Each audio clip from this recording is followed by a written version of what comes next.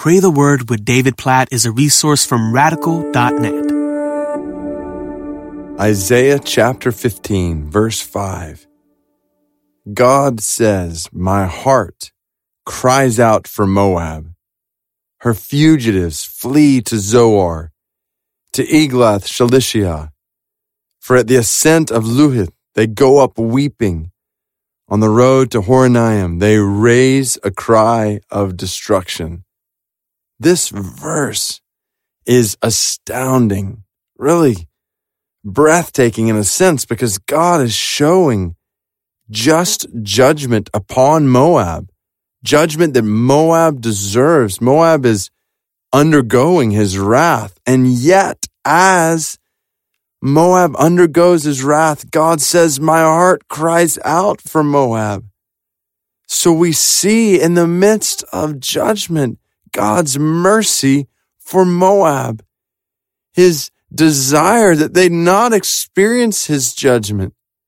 I just think about that picture applied all over the world, not just in Isaiah's day, but today.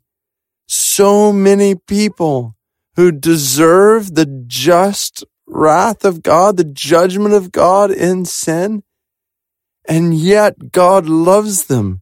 His heart, in a very real sense, cries out for them. He desires their salvation. That's what we see all over Scripture. Our God does not take pleasure in the death of the wicked. He desires all to come to repentance. 2 Peter chapter 3, verse 9. His heart cries out for those who are experiencing his judgment, and even those who deserve his judgment. I think about this in my own life. I praise God that though I deserve his wrath, in mercy, his heart cried out for me. He saved me from my sin, and I'm just provoked to pray then, God, show your mercy to more and more people. Show your mercy in the world to people who deserve your judgment. I think about people around me in my country, in my culture. I think about people around me in my city. I think about people far from me among the nations.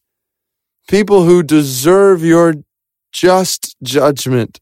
Oh God, I trust your heart cries out for them. You desire their salvation. You desire their repentance. So God, I pray that you'd bring about their salvation. Bring them to repentance. In your judgment, remember mercy. Shower mercy on more and more and more people, just like you did in my life. And God, use my life toward that end. May my life be an instrument of your mercy.